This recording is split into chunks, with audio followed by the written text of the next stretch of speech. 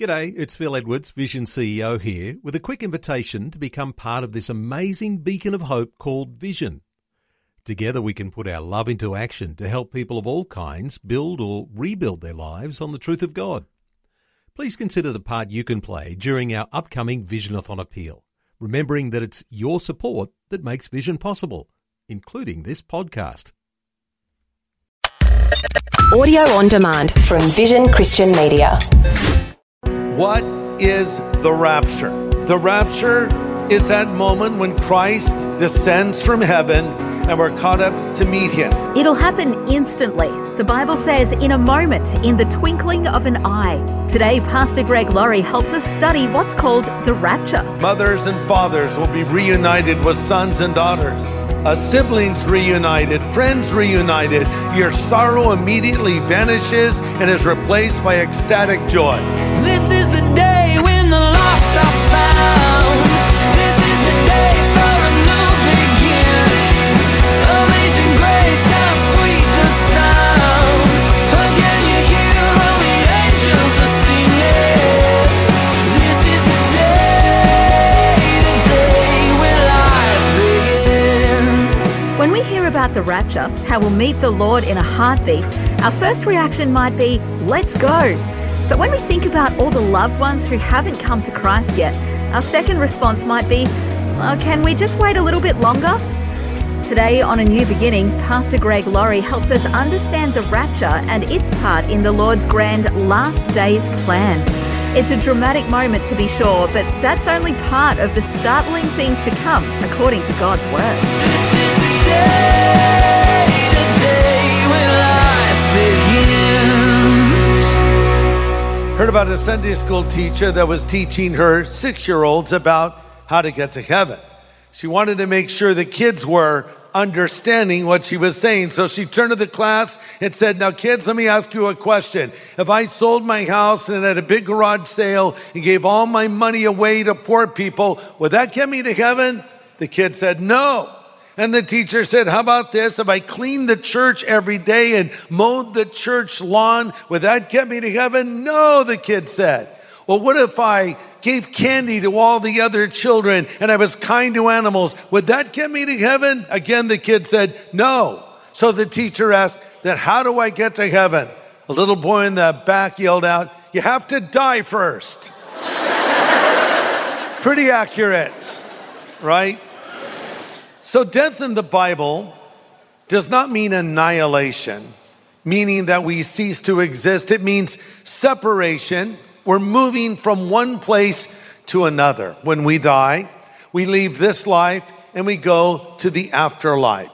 If we're a Christian, we go immediately into God's presence. If we're not a Christian, we go and face an ultimate judgment. You know, it's interesting that the Bible describes death for the Christian as falling asleep. And by the way, it only describes death for the Christian as falling asleep. Our body goes into the ground, but the Bible promises a resurrection of the physical body.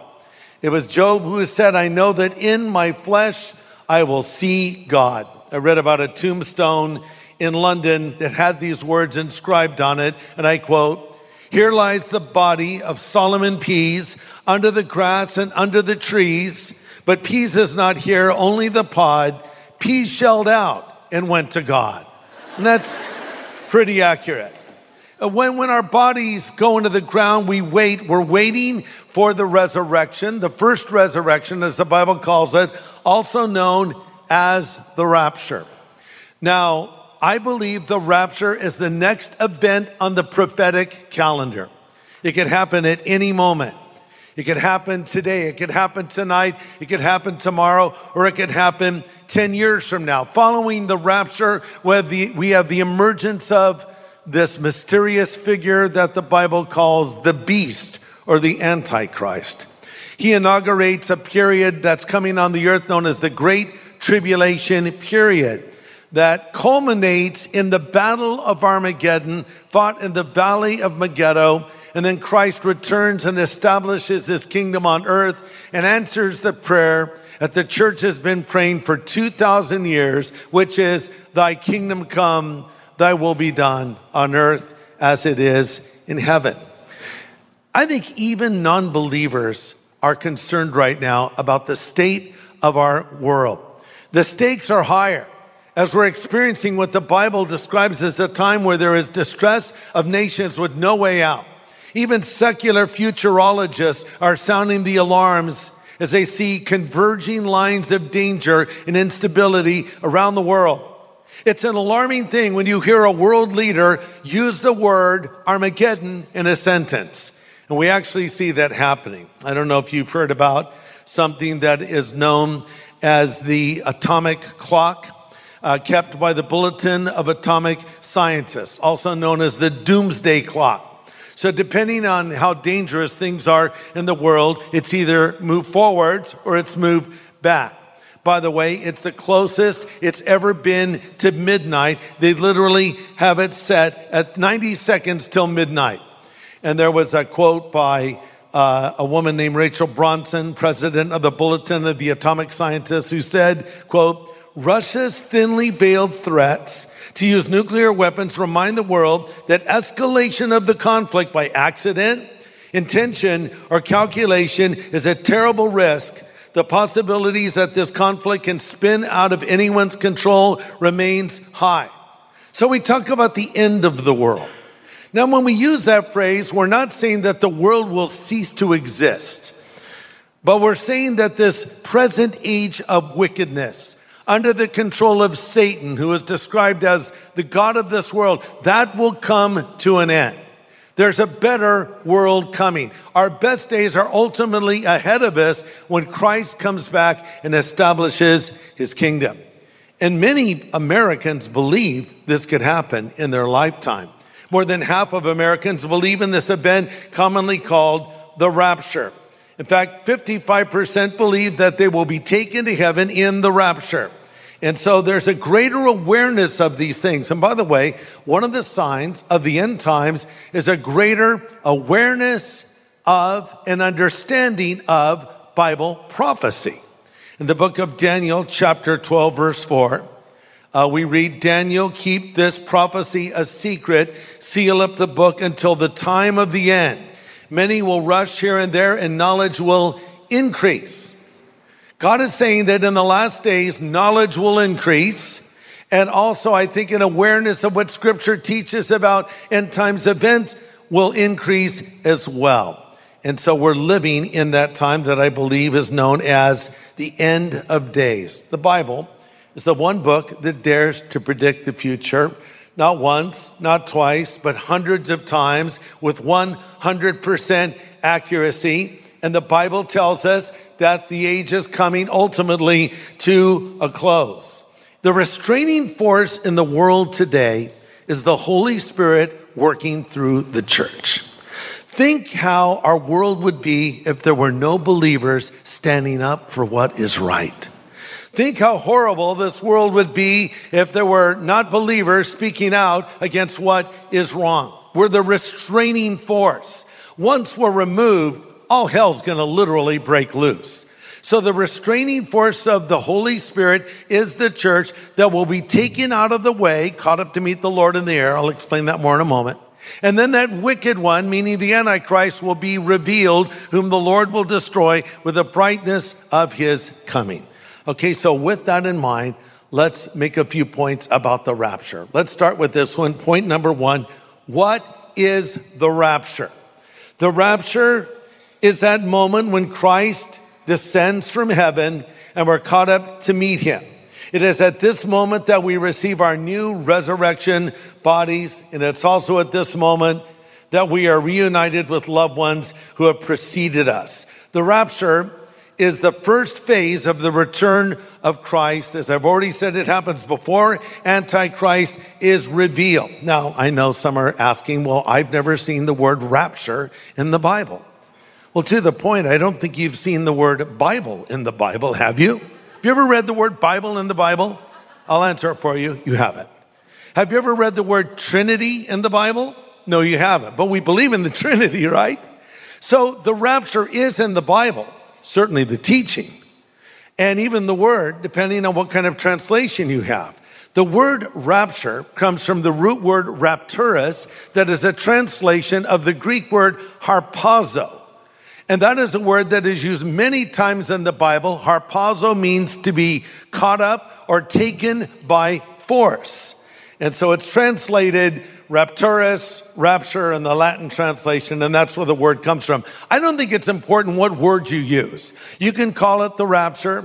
You can call it the harpazo. You can call it the great escape. I don't care what you call it, but it's a moment that's clearly taught in the Bible. And here's the main text that we often go to for this teaching. It's 1 Thessalonians 4, verse 16. The Lord himself will descend from heaven with a shout, with the voice of an archangel, with the trumpet of God, and the dead in Christ shall rise first, and we which are alive and remaining shall be caught up. This is the word, caught up, root word rapturus, taken by force, removed, snatched away, taken forcibly. We will be caught up together with them in the clouds to meet the Lord in the air. And we'll always be there with the Lord. Therefore, comfort one another with these words. It's great to have you join us today for A New Beginning with Pastor Greg Laurie. We're considering the rapture today, the time when Jesus comes back for his church. Pastor Greg continues now. Why is there a rapture? Why? Paul talks about this in 1 Thessalonians 4. The believers in Thessalonica were concerned about loved ones who had died. They wondered if they would ever see them again. They were filled with sorrow and grief. And so Paul gave them these words to reassure them. In fact, he says in 1 Thessalonians 4:13, we don't want you to be uninformed, brothers, about those who have died, so that you will grieve as those who have no hope. So guys, listen, it's okay. I want to comfort you, and I want to give you a heavenly perspective on what happens to loved ones who believe in Jesus when they die. You're going to see them again. So I want to establish that fact, and I don't want you to grieve like people who have no hope. But here's another thing I would point out. He says, I don't want you to be ignorant about these things. Sometimes people say, we don't need to study end times events. No one can figure it out anyway. That's not true. We should study end times events, and we need to understand what they mean to us today. Again, Paul says, I don't want you to be ignorant. Jesus said, when you see the abomination of desolation spoken of by Daniel the prophet, let the reader understand. So he's talking about an event that's coming that I'll deal with next time, called the abomination of desolation. But the key here is he says, let the reader understand. So it is important that we understand these things. And also, I think when we understand prophetic teaching or eschatology, the study of last things, as it's sometimes called, if we understand it as we ought to, it will bring hope to us, because Paul says in 1 Thessalonians 4:18, therefore, comfort one another with these words. When you lose a loved one, it changes your world, doesn't it? How many of you have someone that you love that's a Christian that has died and gone on to heaven? Raise your hand. That's pretty much everyone. Now, you think about them probably quite often. Some of you think about them all the time. And you miss them. And you have sorrow in your heart. And sometimes well-meaning but misdirected Christians might say, don't cry, they're in heaven. Well, I actually think you should cry. I think the depth of your sorrow is an indication of the depth of your love. I mean, when I die, you better at least shed 1 or 2 tears. Come on. I mean, this is a way of saying, I care about that person. And the Bible even says there's a time to mourn. There's a time for that. It's important. I think it's a process of letting go and committing it to God. But we don't mourn like those who have no hope. The Christian does not mourn hopelessly. The Christian mourns hopefully. So though I mourn, though I miss the person that has gone on before me, I also mourn with hope, because I know I will see them again. And I know they're not just a part of my past. I also know they're a part of my future. So here's how it's going to work. You're just going to be going about your business. And in a moment that will happen so quickly, you can't really measure it in human time. You're going to be caught up to be reunited with your loved ones. Again, mothers and fathers will be reunited with sons and daughters. Husbands will be reunited with wives and wives with husbands. Children reunited with their parents. Siblings reunited, friends reunited. Your sorrow immediately vanishes and is replaced by ecstatic joy. Describing this same event that we call the rapture, Paul says in 1 Thessalonians, don't be uninformed, for we do not grieve like those who have no hope. So he knows this is going to be an event that will happen, and he describes it in 1 Corinthians 15:51. I tell you a mystery, we will not all sleep, will be changed in a moment, in the twinkling of an eye, at the last trumpet, for the trumpet will sound and the dead will be raised incorruptible. The twinkling of an eye. How long does it take for an eye to twinkle? It comes from the Greek word atomos. It's about 1,000th of a second. And so people might say, well, I'll just accept Christ when the rapture happens. You better be fast. Let's play that out. Okay, the Lord just raptured us. Lord Jesus, that took way too long.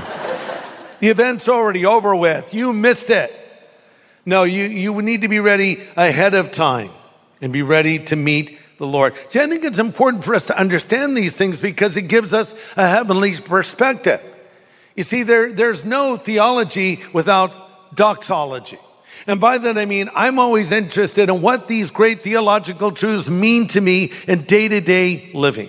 It's a good thing to think about heaven because you'll live a better life on earth. Sometimes people will falsely accuse Christians of being disconnected, and they'll say things like, oh, you're so heavenly minded, you're no earthly good. No one does more for people than Christians. It doesn't matter if they even share our faith. We say we want to love you and show compassion to you in the name of Christ, right? So those that think, yes. Those that think the most of the next world do the most for this one. It was C.S. Lewis who said, a continual looking forward to the eternal world is not a form of escapism or wishful thinking. It's one of the things a Christian is meant to do, end quote. So think about heaven. Dream about heaven. Look forward to heaven. These are good things to do. Number 3, when is the rapture? Here's where we get into trouble. Here's where that problem develops that I identified last time as rapturous nuttiness. By the way, there is no such term. I just made it up. But to me, rapturous nuttiness is when everything is a sign of the times. Everything is a fulfillment of Bible prophecy, and I start losing perspective, and then I engage in date setting. We should never do this.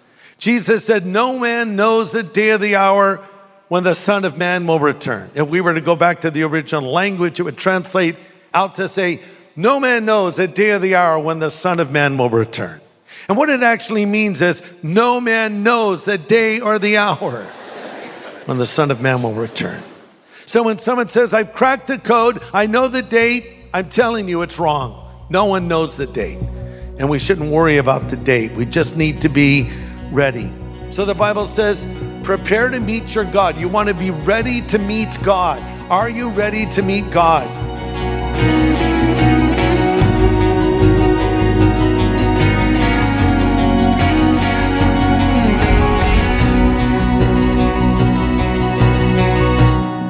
One of the most important questions to consider. Pastor Greg Laurie with today's study here on A New Beginning. Well, maybe you've been listening today and you'd like to make a change in your relationship with the Lord. Well, Pastor Greg would love to help you with that right now. I think people are surprised that it doesn't take years to become a Christian. It doesn't take months. It doesn't take weeks. It doesn't take days. It doesn't even take hours. You can believe on the spot. And I would like to lead you in a prayer where you can ask for His forgiveness, a prayer where you can receive Jesus Christ into your life as your Savior and Lord. So if you want Christ to come into your life, if you want Him to forgive you of your sin, If you want a second chance in life, if you want to go to heaven when you die, stop what you're doing and pray after me. These words: Lord Jesus, I know I am a sinner, and I'm sorry for my sin, and I turn from it now, and I choose to follow you from this moment forward as Savior and Lord, as God and friend. Thank you for loving me and calling me and forgiving me. In Jesus' name I pray. Amen. Amen. And if you've prayed those words with Pastor Greg and meant them sincerely, the Bible assures us that your sins have been forgiven. We're told in the Bible that the Lord is faithful and just to forgive us of our sins and cleanse us from all unrighteousness. And we want to send you something that'll help you in your new relationship with the Lord. We want to send you some resource materials to help you in your new journey. Just ask for a New Believers Growth Packet when you call 1-800-PRAY-FOR-ME.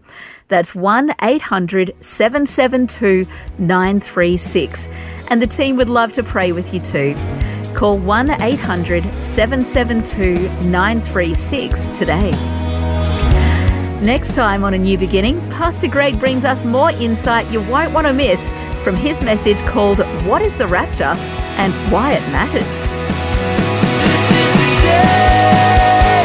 day when life begins.